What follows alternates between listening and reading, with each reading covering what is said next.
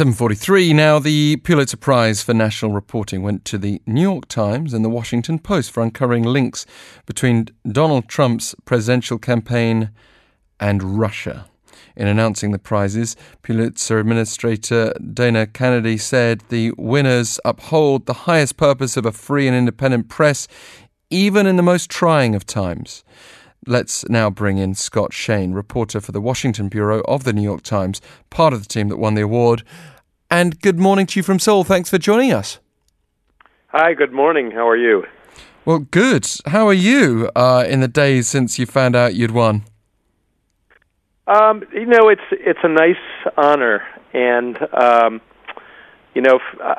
only I suppose asterisk that you have to put on something like this is that the New York Times, fortunately, is still a very large news organization, and we can, for the Pulitzer we won last year, there were 11 people in the group, and for the one we won this year was 10 people. So we have a lot of reporting power, and that I'm sure in the eyes of many other publications that do excellent work, that may give us an unfair advantage, but it really is a nice honor. Yes, indeed. This is certainly all part of the prestige of your publication in improving itself time and time again. But can you just reflect on how your work in winning in 2017 ties together with the reporting you did for this year's prize? Well, it really is sort of part of the same story, two parts of the same story. Last year, we won the International Reporting Pulitzer for covering the Russian hacking of the Democratic National Committee and the Clinton campaign, the Hillary Clinton presidential campaign, and other ways in which Vladimir Putin's Russia was sort of reaching out into other countries and projecting its power. And this year, it was for, as you said, stories examining the possible connections between what Putin's Russia was up to in the campaign, in the presidential campaign, and what the possible connections to Donald Trump and his associates were. And in general, what Russia was up to. My part of that one was writing about how the Russians had very skillfully invaded Facebook and Twitter and other social media platforms and created what looked like Americans with very strong political views, and used hundreds or thousands of these fake Americans to try to influence the presidential election. So, I was just going to ask, when we reflect on those kinds of details, it also provokes a huge why question, and that why question has endangered, it seems, even the president's position. But he remains steadfast. He's talked about a witch hunt repeatedly. The media outlets seem rather split on the issue in the United States, albeit more people raising concerns than supporting the president publicly when it comes to those media outlets. How close are we to uncovering the truth still? Well, it's been somewhat frustrating. There have been, certainly in the time since the year and a half plus since the presidential election, there have been many, many revelations of meetings, communications, connections between people in Donald Trump's campaign or his orbit and various Russians, some with official positions, some without, but with Kremlin connections. And it is very clear that the Russians were trying to get to the Trump campaign, were trying to influence the Trump campaign, were trying to help the Trump campaign with sort of negative information about Hillary Clinton. But what's not clear to this date is whether the Trump campaign actively cooperated with the Russians on anything. For example, something that would be, very clear-cut would be evidence that somebody from the Trump campaign assisted the Russians in hacking the Democrats by pointing out potential targets or making requests for information, or just, sort of meeting and talking about what the Russians were doing. And we don't have that evidence so far.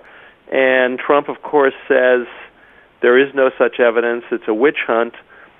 But at the same time, the president's own behavior in firing the FBI director, James Comey, in repeatedly showing concern and anxiety about what this investigation might discover has, raised a lot of people's suspicions that he knows something that he doesn't want to come out in such an investigation, that he may be covering up something. And of course, one of the things that the special counsel, Robert Mueller, is looking into is whether Donald Trump's actions add up to obstruction of justice, which is itself a crime.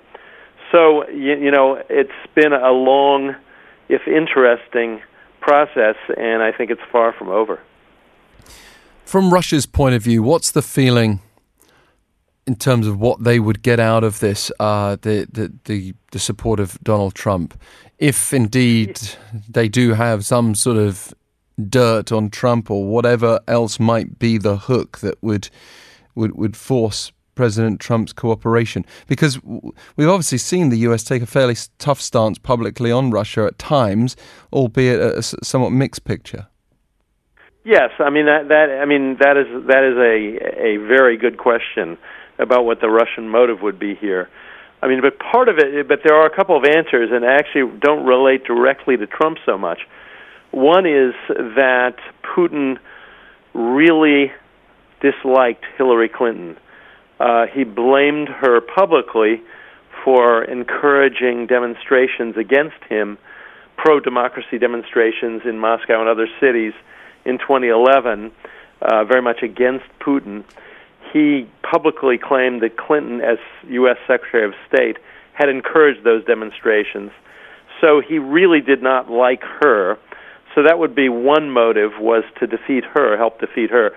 And the other one is perhaps more theoretical, but it appears that a lot of the activity, especially on Facebook, was designed to sort of pour gasoline on the flames of various internal issues that were dividing Americans, issues involving race, involving immigration, involving guns, and other things. And the theory there would be that what Putin does not want is for the U.S. to be a model for his country or for his neighboring countries.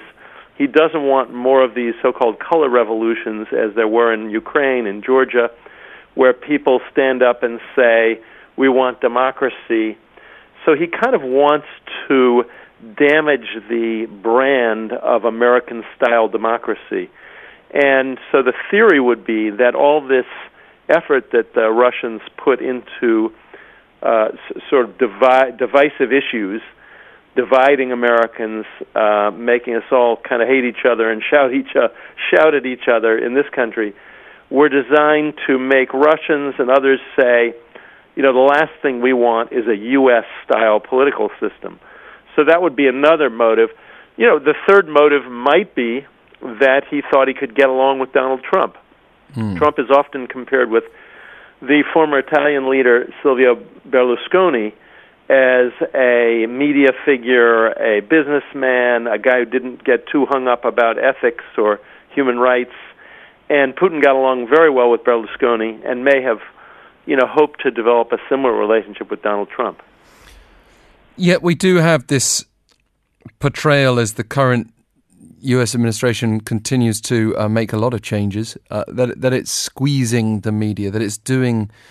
Well, we even hear the word fascism bandied around. It's very hard for me from the outside to take seriously the claim that the White House is now a fascist government. However, as a media outlet there, what's your feeling on the ground? Do you feel more imposed upon? Do you feel your rights infringed? Well, on the one hand, the president has spoken about the media, or the media that is tough on him, covers him in a fair perhaps, but tough manner. He's called us fake news, fake media, lying media. He's described the media as the enemy of the people, and all of that is a bit worrisome. It's the kind of approach that you do see from an aspiring dictator, an aspiring autocrat. But we have a very strong press tradition in this country. We have pretty strong laws, and so I don't think, for the most part, reporters and editors are worried about what Trump might do to us. I think we still feel we have confidence that we can cover the Trump administration, fairly and aggressively without getting in any kind of legal trouble, that kind of thing. And, one of the great ironies of this period is that even as he attacks the media is, generally speaking, publications that have had a tough time business-wise for the last, 10 or 20 years are actually thriving because people are so interested in the Trump administration, yes, its criticism, its critics, and what it's up to. So, even though he calls my newspaper the failing New York Times, the fact is that we're doing extremely well, and it's really partly thanks to all the interest in him and his administration. So our digital subscriptions are way up, and it may pain him, but we really have him to thank for that. Well, winning another Pulitzer Prize certainly won't do your publication any harm. Thank you, Scott Shane. It's been a pleasure to hear from you today. Pleasure talking to you. Thank you.